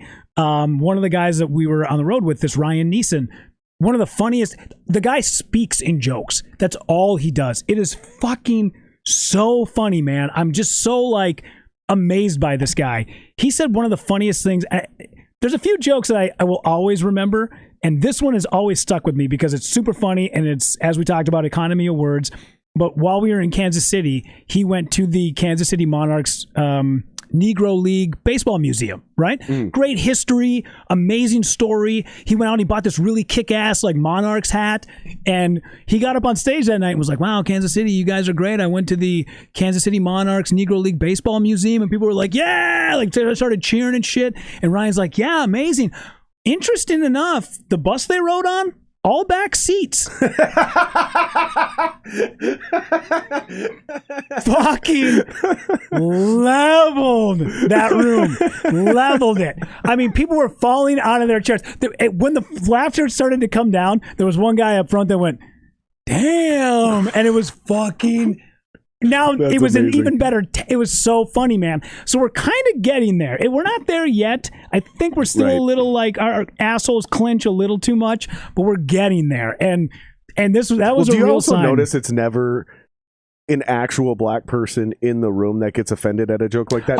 It's a white person in the room or somebody who portrays themselves as a black person on Twitter. Like I said, it could be a children. It's probably some 14-year-old white kid with... a avatar and a fake profile, or it's a Russian troll farm. That's the one that's really been getting me. So we all know and acknowledge now that Russian troll farms were really a thing in 2016, and they helped influence the election one way or the other. Evidence shows they were playing both sides. They'd set up a Black Lives Matter rally protest across the street from a Blue Lives Matter protest. Like, we know they did these things. We know they fucked with the Hillary people. We know they fucked with the Trump people. But suddenly, here it is 2022, and everybody has forgotten that these fucking people and these troll farms still exist. Yeah. Like, you think they did that election, and then they were just like, okay, goal accomplished, and just moved on with their lives? No, they are still trolling us. I don't think most of these fucking people online are real, because in the room, the black people are laughing at the black jokes. That's why Andrew Schultz, his crowd work special is, I think, do you know what I'm talking about? Yeah. I think it's one of the best specials that's been made in the last 5, 6, 7 years, because that was literally the point. He goes, you don't get to get offended at the Asian joke when I tell it, and then I show the Asian people in the crowd laughing. Same thing when I make the black joke or the Jew joke or the Italian joke. You don't get to get offended on behalf of these people who are in on it. Yeah. And then Dave Chappelle came out with his special, and Bill Burr came out with a special. Dave Chappelle's come out with another one since then. And I think these guys, these handful of comedians at the top are, and who knows, it might be actually coming from guys at your level in the middle of the deal, where you guys are influencing the guys above you. Like, no, we're still taking shots down here. Shoot your shot, homie. But usually is what it is the guys at the top of the mountain who are so fucking big and influential and respected that when they decide to stand their ground, like a Chappelle or a Bill Burr, his Saturday Night Live. Oh, yeah. That monologue. Oh, yeah. And then you fucking white women have the audacity to lift your legs over the rope and jump the line. Oh, yeah, man. Oh, yeah, dude. Dude, white women were so offended. And it's like, too bad, bitch. Yeah. Like, that's the point. Yeah. Like, it's offensive. And it's funny, and this is ironically the best way to heal these problems. And this is wisdom that I feel like George Carlin and other comedians were teaching us in the 80s, like Richard Pryor, Eddie Murphy. Like, these guys talked about racial problems and racial diversity and racial differences and stereotypes. And I remember Chris Tucker and Eddie Griffin and Martin Lawrence and all these motherfuckers just making me, like, literally my stomach would hurt and I couldn't breathe. Yeah. I remember having to get up and leave the room because I was laughing so hard I thought I was going to puke. Like, They had no fear, and we were a more conservative society back then. If you think about it, Yeah. like Yeah, we yeah. were way more accepting of crazy shit being set on stage by comedians, but TV shows and movies were still very kind of basic compared to what they are now. Oh, dude, I literally watched. I was just talking about this today. I literally really watched long rant. The Boys. You watch The Boys on? Oh yeah, You seen the new episode? I don't care if I ruin it for anybody. the first He episode. crawls into a man's dick. He literally crawled into a man's dick. I was like, dude, we are so far. Because, like, I remember a time when Janet Jackson was like, that was the cutoff point. Because they were really, like, things were starting to go a little more risque. You had, like, Madonna doing, like, all of the shit she was doing, like the Like a Virgin stuff and all that. Well, and then making out with Britney on stage. yeah, you had all of this stuff. And then Janet Jackson hit. And things switched up. That's immediately when Vegas went to like more family friendly. Things really changed after Janet Jackson. And it was like, are we ever going to get back to that? Oh, we have so far fucking overshot Janet Jackson. And oh my God, dude. I mean, Tommy Lee in Pam and Tommy has a full on like 12-minute conversation with his dick. Which was brilliant. On fucking, by the way, yes. it was brilliant. Like, Hilarious. if that makes you uncomfortable, then you just need to learn how to relax because it's genius art. It's so like, funny. The conversation is hilarious. The animation of the penis looking at him Like and talking. literally fucking talking. Holy It's shit. so great. It's so great. It's amazing, man. Yeah, it's classic. If you're uncomfortable, you got a little bit of homophobic tendencies you need to work out because that shit is downright funny. Like, Dude, could you imagine, like, I was thinking about this today, like, could you imagine, like, Lucille Ball being like, Ricky, I got a pitch of a scene. He's like, go ahead, Lucy, what do you got? I crawl into your dick. He'd be like, bitch, get the fuck out of here. Get your shit, get the fuck out. when he's in his dick, he like tickles the walls Yeah. a little bit. He's like, oh, you like that? First off, that was a wide urethra, was it not? Like, that, It was huge. it was like a fucking straw. You could see out of it. There was Yeah. a light in the background. Like, whose hole is that big? Wouldn't it be dried out and like like all fucking scabbed over? Gross. Ick. No, man, it was funny. It's hilarious. But yes, we've so far, and more like, and you're right. The more guys out there like Rogan, Bill Burr, Chappelle, you get more of those guys out there putting this stuff out into the ethos. It trickles down to the rest of us who aren't at that level can get away with some of that Back stuff to the again. Will Smith thing. I want to ask you about this because I've had this theory. I'm gonna say my theory, and then you just tell me if I'm crazy or if I'm overthinking it. But I lost all respect for Will Smith in that. Oh, in that I don't know how incident. you couldn't. Yeah. Because here's my attitude. That's a bitch move. And we kind of talked about size. I'm not a huge guy. I'm not tiny, but I'm not large or intimidating in any way, shape, or form. I've gotten bullied a lot. I had to learn how to fight. Half my teeth are fake and falling out now. It's been 20 years. Fucking, they start to fall apart after a while. It's gonna be funny when you're like 80 and your teeth are super fucking white, but the rest of you, I know, right? You look like fucking Abe Simpson. You're like, what the fuck? A piece of tanned leather with fucking perfect teeth. But first of all, I always joke about this. Because I've had certain things happen in the past on stage, just being a regular musician.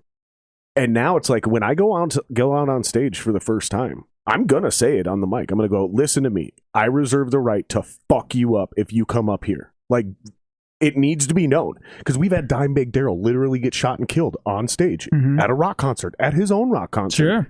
We've had Will Smith walk up and get slapped. We've had Dave Chappelle recently just get tackled. I'm just telling people flat out, here's the deal. I'm reserving the right to fuck you up if you come on stage. I'm in an adrenaline-induced state, right? I'm in a performer state. I usually don't have my glasses or contacts in. It is not my responsibility to, in the heat of the moment, decipher whether you're an actual threat or not. If you come up here uninvited, I'm fucking you up. Yeah. Will Smith should know that as somebody who's been in the comedic arts for a long, maybe not a stand-up, but you know what I'm getting at. And I don't think he would have done it if it was Joe Rogan up there or if it's The Rock, right? Or somebody else. I think he did it because he perceived Chris to be a smaller, weaker man. And he's Will Smith, and he could, you think he's going to go up and hit The Rock? Yeah. You think he's going to go up and hit Joe Rogan? Because those dudes would fuck him up. Absolutely. Yeah. He's definitely more afraid of Jada than he is of Chris. I mean, you can see it, man. Like, it wasn't that long ago. Like, he put on a bunch of, I mean, not to like judge the guy, whatever. Everybody puts a little weight on, but he put on some weight and he looked fucking depressed. Yeah, it didn't depressed. look like. Yeah, it didn't look like age weight, dad weight. It looked like depression weight. It looked like depression weight. Absolutely. It looked like he let himself go. Yeah, and it was just like you could just see it in him, man. Yeah, he had like inverted nipples all of a sudden. Like his chest had gotten so big for his frame. It'd be like me putting on 30 pounds all in my chest. Like his tits had gotten so big, his nipples went in. Yeah. That's depression weight, dude. Absolutely. Yeah, absolutely. And he looks awful, man. So the fact that, you know, I imagine there was a part of him that thought, if I don't say anything, I'm going to hear about it at home. Yep. And I can't let that happen. So, yeah. Fucking crazy. Yeah. So let me ask you, man, because we've been having a lot of fun riffing and shit going back and forth, but I want to ask you more about you and kind of just explore your deal, right? So you're in stand-up comedy. You've been doing it for about 15 years, you said. Yeah. So I took a little bit of time off. I started when I was about 26, 27, somewhere in there, 42 and it's now. Something you always wanted to do. Always wanted, yeah. I won the 5th grade talent show from a set that I lifted off of A&E's Evening at the Improv. So I would basically like watch it, because there was nothing to record it back in 1991, 92, and I would literally like write jokes that I was listening to, like frantically try to write them down, and then didn't realize like what I was doing because I was 10. I was like, all right, fuck it. I'll just say whatever they say. They're getting laughs. So I went up and I won the talent show. And Mrs. Perry, our principal at St. Leo's Catholic School in Hibbing, came up to me afterwards and she went, Mr. Pavich, I thought you were very funny. However, I question where you get some of your material. I mean, dude, I was doing Desert Storm jokes. Right. I was like, 10. What fucking 10-year-old is doing a desert? I remember the joke. Talking about Reagan in the fucking Contra. Yeah, the joke was literally, you know what? They got all these kids out there out Desert Storm, with all like the giant packs and all the guns. All that stuff's heavy. You know what they should have? They should have people who work at Disneyland who are already in the suits. Those guys should be. Could you imagine 10,000 goofies coming out of a sand dune? I remember the joke. That's a good joke. That's a good joke, because that would be fucking terrifying. By the way, could you imagine, dude? You shoot him right in the middle of the head, and nothing happens. Nothing happens. That head's way up here. Yeah. Like, I know. I just keep fucking hitting the dog between the eyes, man. I don't know. Like, what the fuck? I think they're rabid. But I literally have been, because A&E's Evening at the Improv is now on Amazon Prime. And it's every episode of every season. So I started just around the time that I figured it probably been about, I think Desert Storm was 91. So I'm kind of going through like everything that was like late 90s all the way up until like the end of 1992. And I'm watching every fucking set so I can find this guy with that. Are you going to message him and be like, hey, man, if he's still around, and be like, hey, dude, I owe you a career. I want to like do like a real like 15-minute short documentary. If I can find this dude, that'd be amazing. And we hook up for one show. I think it'd be fucking hilarious. And that's so funny. So, but in Hibbing, there's no outlets. It's not like there's an open mic.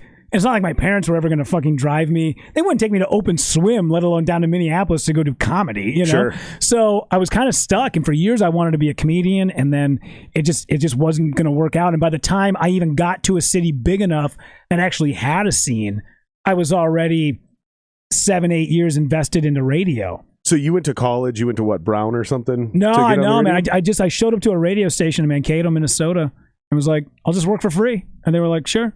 And I was back when that was possible. Absolutely, yeah. I want to be an intern. Okay, free labor. Yeah. And nowadays, well, you can't even find that shit nowadays because nobody wants to do it. Nobody wants to go work at a radio station. Well, not only that, but they actually passed a law a while back to make free interns illegal. Yeah. And so they had to be paid, which dried up all the internships at KFAN and 93X overnight. And so, because radio's not going to pay, they're fucking cheap. Well, and they don't make a lot of money. They've never been a super profitable industry. I mean, fuck, dude, KFAN had to lay off regular personalities because of the economy after September 11th. I distinctly remember this. After September 11th, they got rid of half of their programming. Fucking Dan Cole went from noon to 2 now it's noon to 3. I think fucking, or it might have even been 11 to 1 or something like that, because I don't think PA was always 9 to noon either. But basically, each show got like an hour longer. There's less people on the payroll. Yeah. That was a whole thing. So yeah, then to bring in brand new people with no experience, it made sense. And it was what pissed me off is people like me, and clearly you at the time, were willing to make that exchange, because this is something we either wanted to do or thought we wanted to do. the free labor was like, yeah, I'm gaining experience and knowledge, and you're getting free labor. Yeah, I still get it now. As people don't understand that I was in when I was in Austin. I was with a comedian by the name of Derek Poston, who is fucking. He actually, speaking of Andrew Schultz, he opens for Andrew on the road. You've probably, if you follow Andrew, you've definitely seen Derek. And Derek's fucking hilarious. But him and I were talking about some of the things in comedy, and I told him basically, I kind of broke it down for him because I was down there, I was filming the girl podcast special for Jesse May Peluso and Carly Aquilino, and I kind of just told him, dude, I'm probably losing money, or at best maybe breaking even. I'm definitely not coming out in this, but if anything, I should be fucking paying them.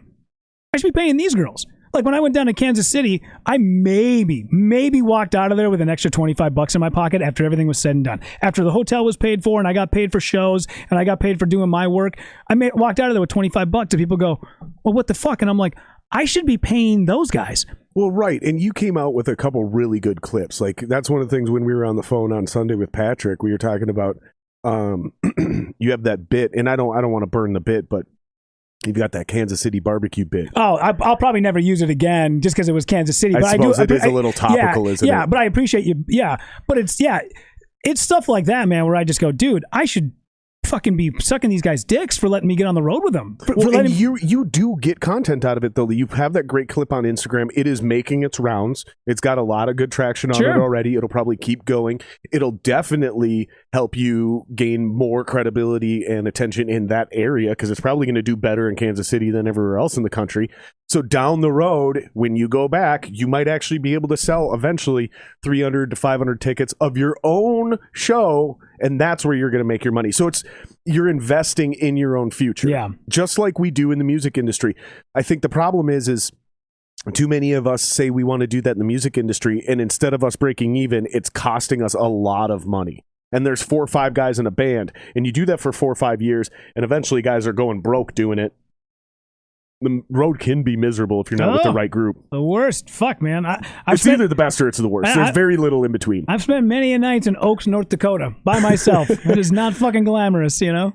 Some of them are great, some of them are bad, and I don't think there's any in between. And it's all about the people you're on the road with. Yeah. But where I'm going with this is, unlike comedy, you do this for long enough, guys go broke, they start feeling like they need to make choices. They start deciding between their music career or their jobs, or their music career and their families, because there's not enough people demanding to get paid, or at all, really, let alone what they deserve.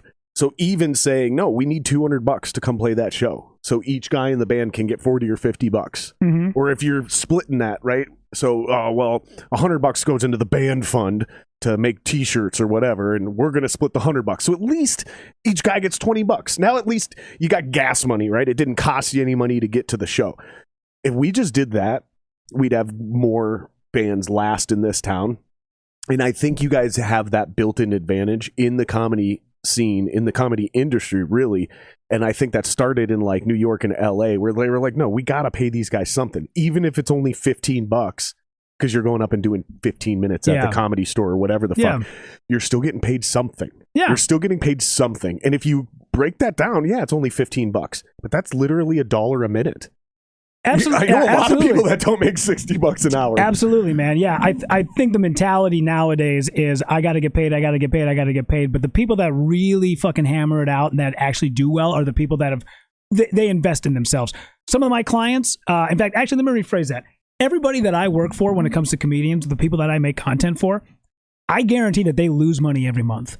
Guaranteed. They make it up elsewhere. They make it up with shows. But when it comes to like content, I got one client who I'm on retainer with that I know for a fact does not make anywhere near what he pays me every single month. So without dropping names, what type of content are we talking about? TikTok, Instagram content, stuff like that? A lot of TikTok, a lot of Instagram, YouTube, definitely YouTube. But there are some people like it pays to have me on. Like, the Corolla podcast on YouTube makes a fuckload of money. So does very well. So that's a great segue. So how did you get out of well, you already said you just put in your notice and you said to do comedy. So how do you go from being a radio producer on two very large radio stations between KS95 and 93X. Those are not small gigs. And you did the morning show on KS95, which is a very large morning show. Yeah, huge morning show. And then, 93X, I was the fucking afternoon guy. Like, that's a fucking huge job. Deal. That's a big, I mean, Remy Maxwell was there for like fucking 10 years. You know what I mean? Like, that's a big job.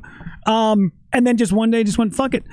And then how do you go from that to editing and being involved with... Is it just the normal, obvious, organic maturation of being a comedian and having production skills in the background? Like, how do you get into that style of things? Like, it's all networking.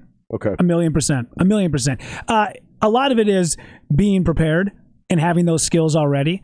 I got lucky because what happened was comedian Adam Ray, who is right now on Pam and Tommy. He's on Young Rock on NBC, travels the fucking country. He's blowing up my phone right now because he wants some fucking videos done later. I can feel it in my pocket vibrating.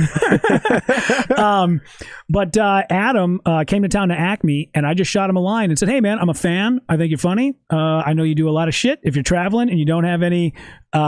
if you don't have anybody who's got equipment like video equipment or audio equipment, please let me know. I'd be more than happy to help you out. And he texted me back 10 minutes later and said, hey, dude, can you come down to Acme tonight and record my shows? So I went down there all weekend. I recorded all 5 of his sets. I edited them. I sent them to him. And the next week he texted me and was like, hey, dude, can you kind of come on and just like help me out with some shit? And I did that for almost 2 years exclusively just for Adam. And then he got me a gig working with this girl named Jessie Mae Peluso.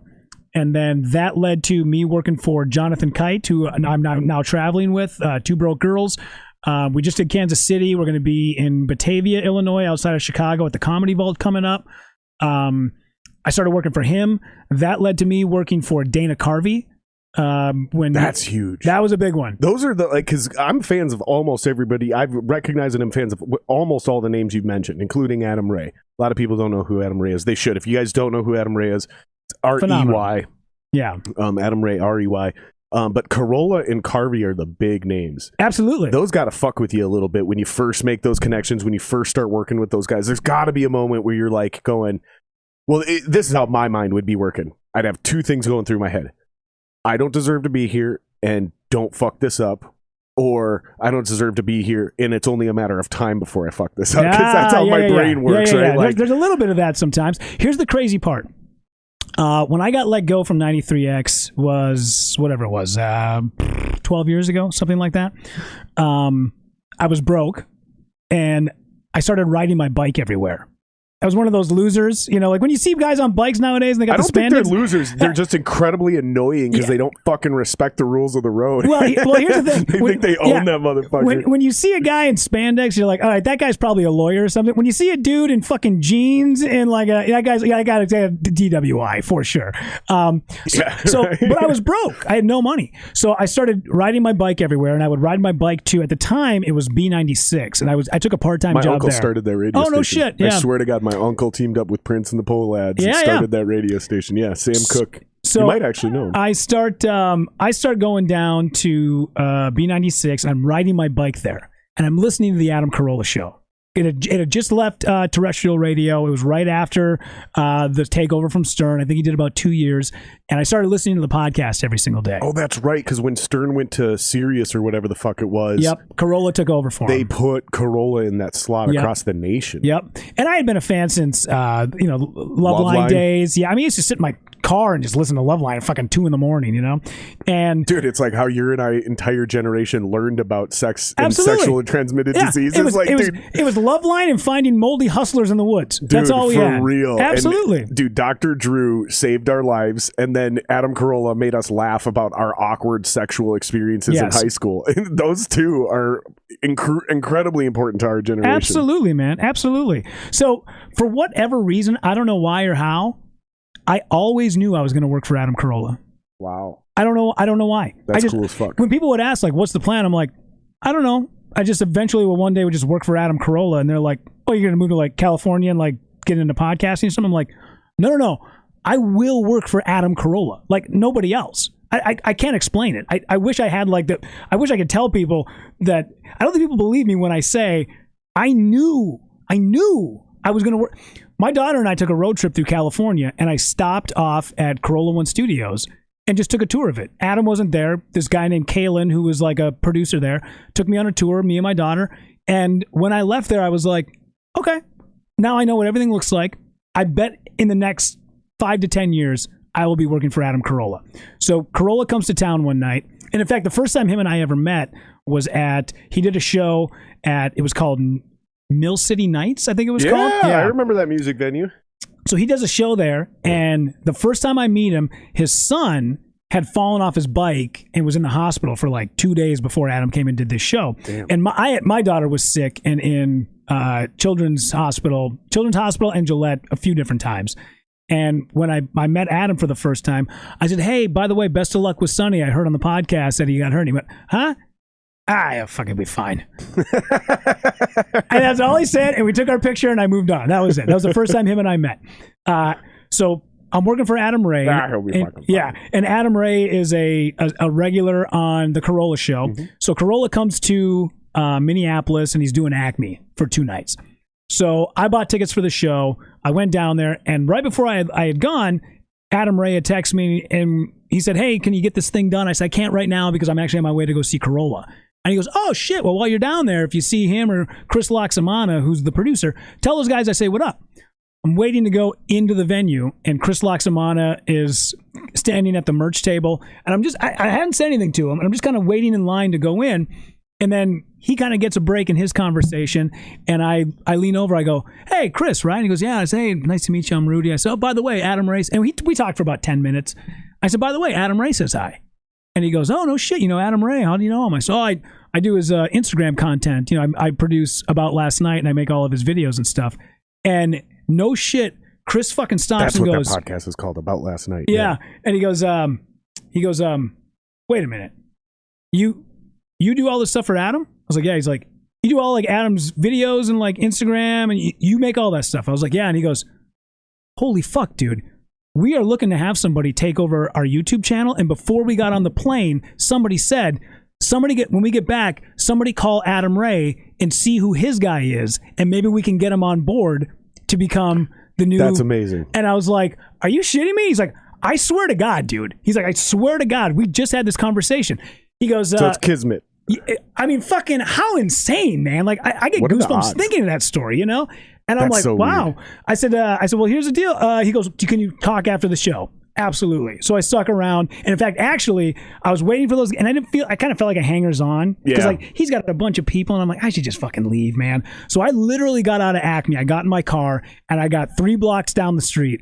And I was like, what the fuck are you doing? Mm-hmm. Turn the fuck around. You have waited almost a decade for this opportunity. Are you really just going to fucking drive home? Turn the fuck around, dude.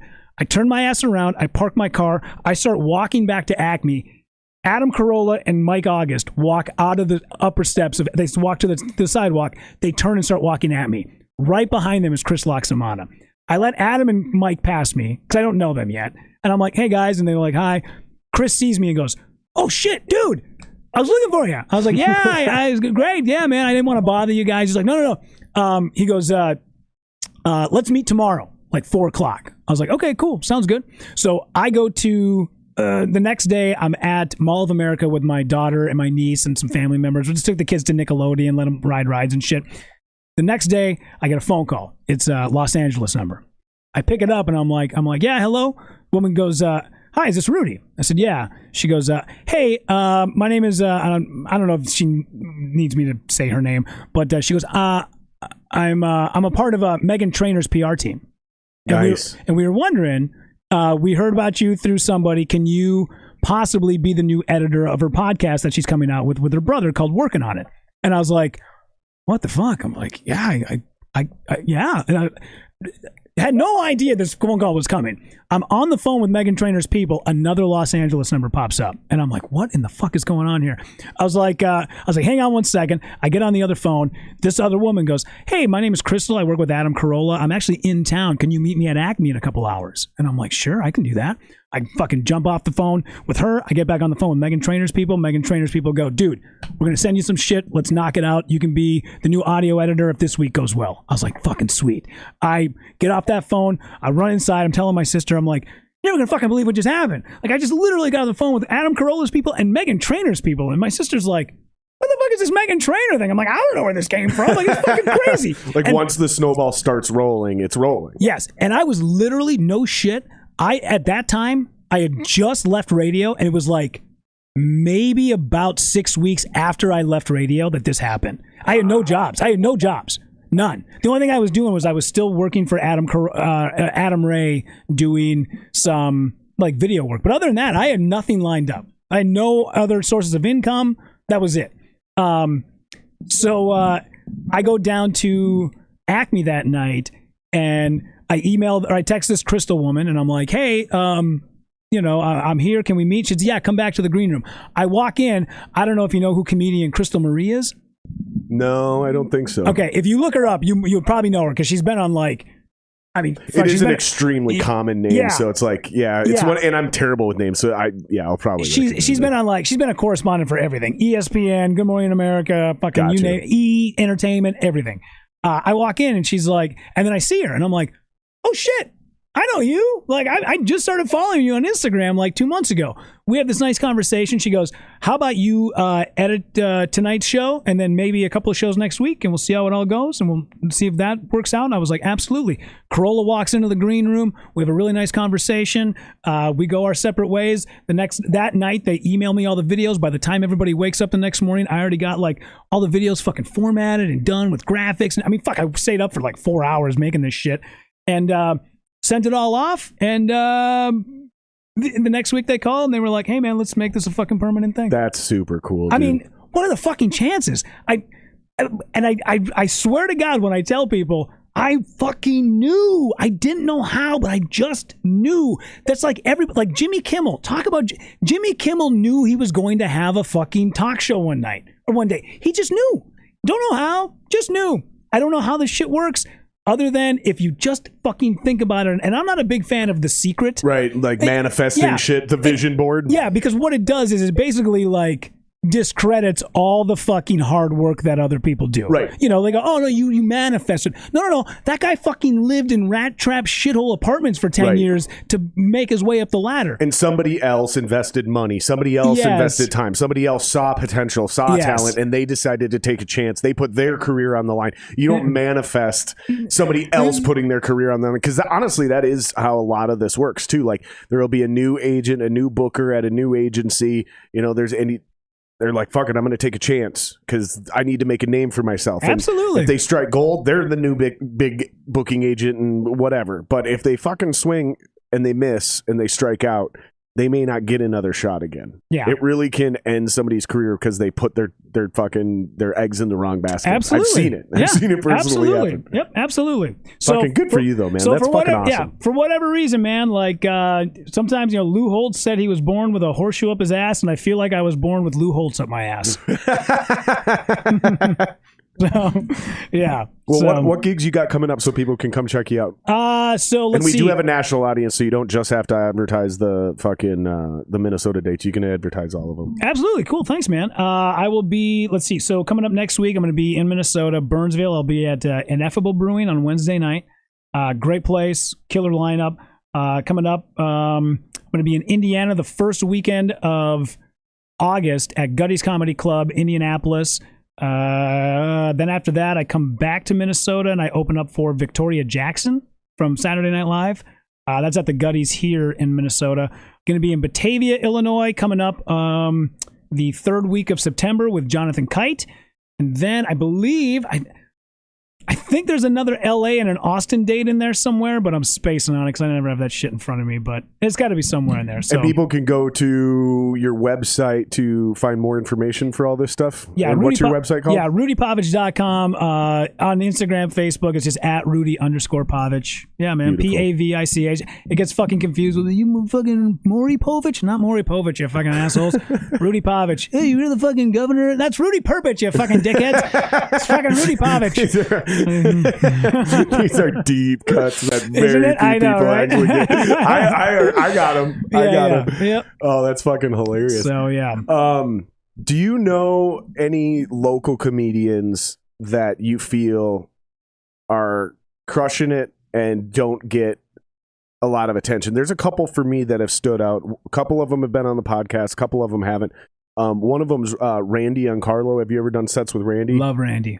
Love Randy. One of the most soft-spoken and underrated comics in town. He's fucking hilarious. I love that guy. I love him so much. I love his delivery. I love he's just so, I can't explain. You just have to see him. Yeah, that's what I've said. Yep. He's kind of like, do you know Comrade? Mm-mm. Oh, dude, you got to go see Comrade. Fucking Comrade Trip. Dude, so great. So soft-spoken, very, like unassuming, and just a killer. Really? So good. Yes. There's this dude who I don't remember his real name and I feel terrible for it, but I seen him and he was weird and he was so awkward and made me smile from ear to ear. So when I'm saying awkward, I don't mean awkward in like a creepy way. I mean awkward in like, he wasn't like this smooth, suave dude, but did he have on a cardigan? No, but he had on this weird black button-up T-shirt with this really short red tie, almost like a clown's tie. Uh-huh. And I was like... Was he black with a big head? No, he was he looked super Jewish. Okay. And I'm pretty sure he was Jewish. Okay, then it's not Comrade. No. But I remember asking him, I'm like, dude, does anybody ever tell you look like you're Jeff Goldblum's son? And he just found it like so bizarre. He couldn't stop talking about it all night. Couple weeks later, found me on social, hit me up. He was like, dude, I want to come on your podcast. I'm like, did I meet you at a comedy club? He was like, yeah, this is Jeff Goldblum's son. And it just all suddenly came back. But it was like him. There's Randy, who's been on the podcast a few times. I always describe Randy as he's almost got like a Mitch Hedberg energy. Yeah. It's so chill and low key. Yeah. That it like, I don't know, it just works for him, man. There's also the dude, I think his name's Corey Adams. Yeah. He hosted the Thursday night at Sisyphus for a while. Yep. He was a killer the few times I've seen him. Absolutely phenomenal. I've known that dude forever. Really? Yeah. Yep. I'm trying to get him on the podcast, but he's like most comedians, just super flaky. Like he'll like, yeah, I'm interested, and then I'm like, cool, I'll send you some dates. I send him dates, and then I never hear from him again. 6 months later, I'm like, dude, come on the podcast. He's like, yeah, I'm down. Yeah. Shoot him dates, never hear back from him again. It's the same cycle over and over again. Mm-hmm. Buddy of mine, John Wheeler, just started getting into comedy, and he has some bits that kill, but he's still super new. And I think John's blonde guy.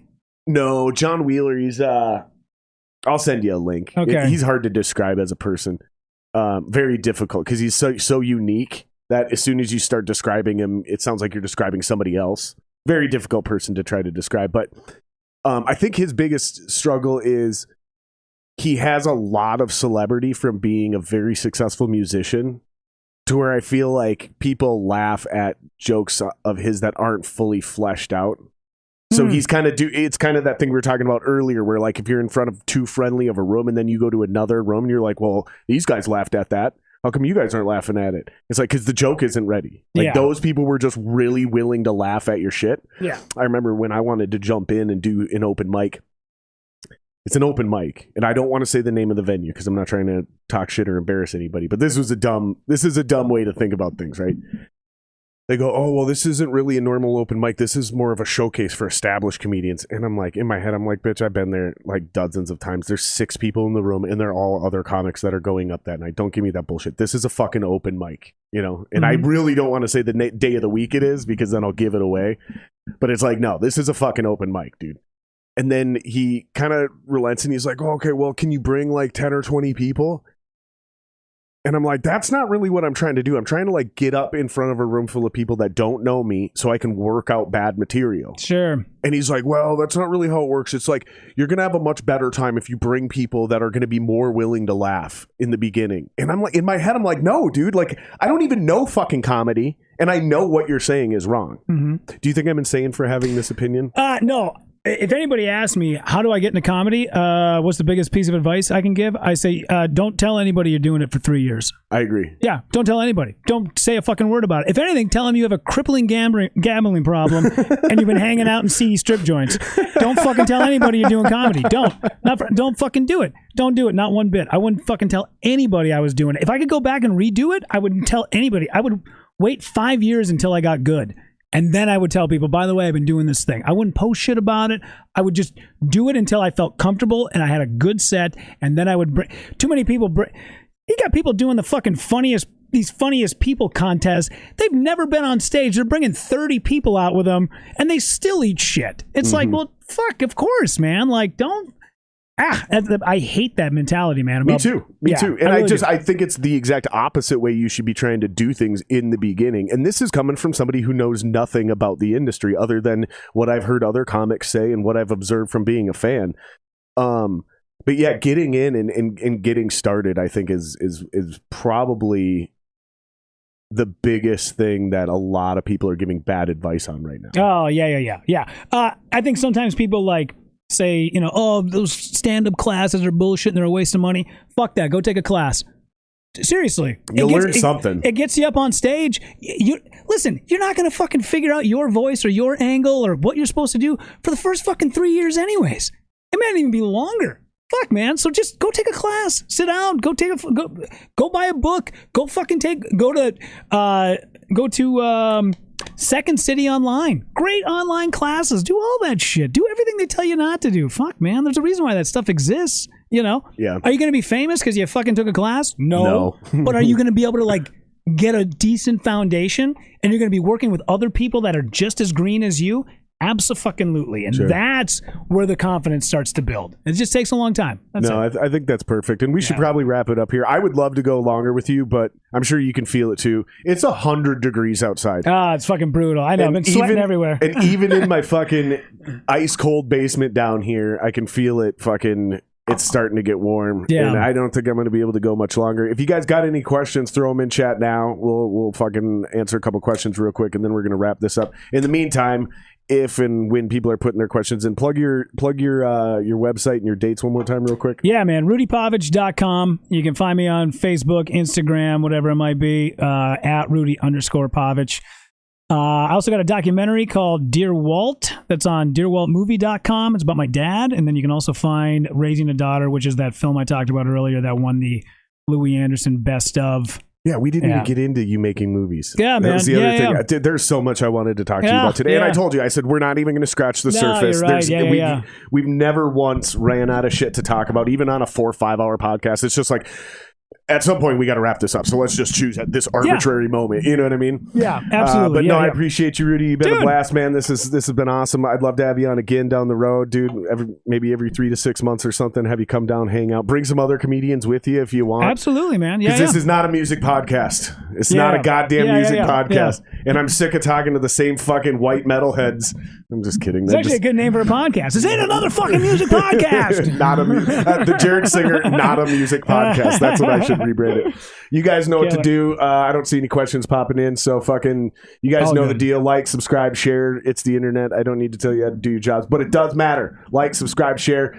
Check out his podcast, A Long Walk to Cleveland. It's every day on Facebook and Instagram. You guys can follow him and check that shit out. I always say you'll find it wherever you upload your podcast. Exactly, because everybody does their own fucking podcast now. Yeah, I love it, man. All right, well, thank you, buddy. Thank you guys. Fucking, we're out.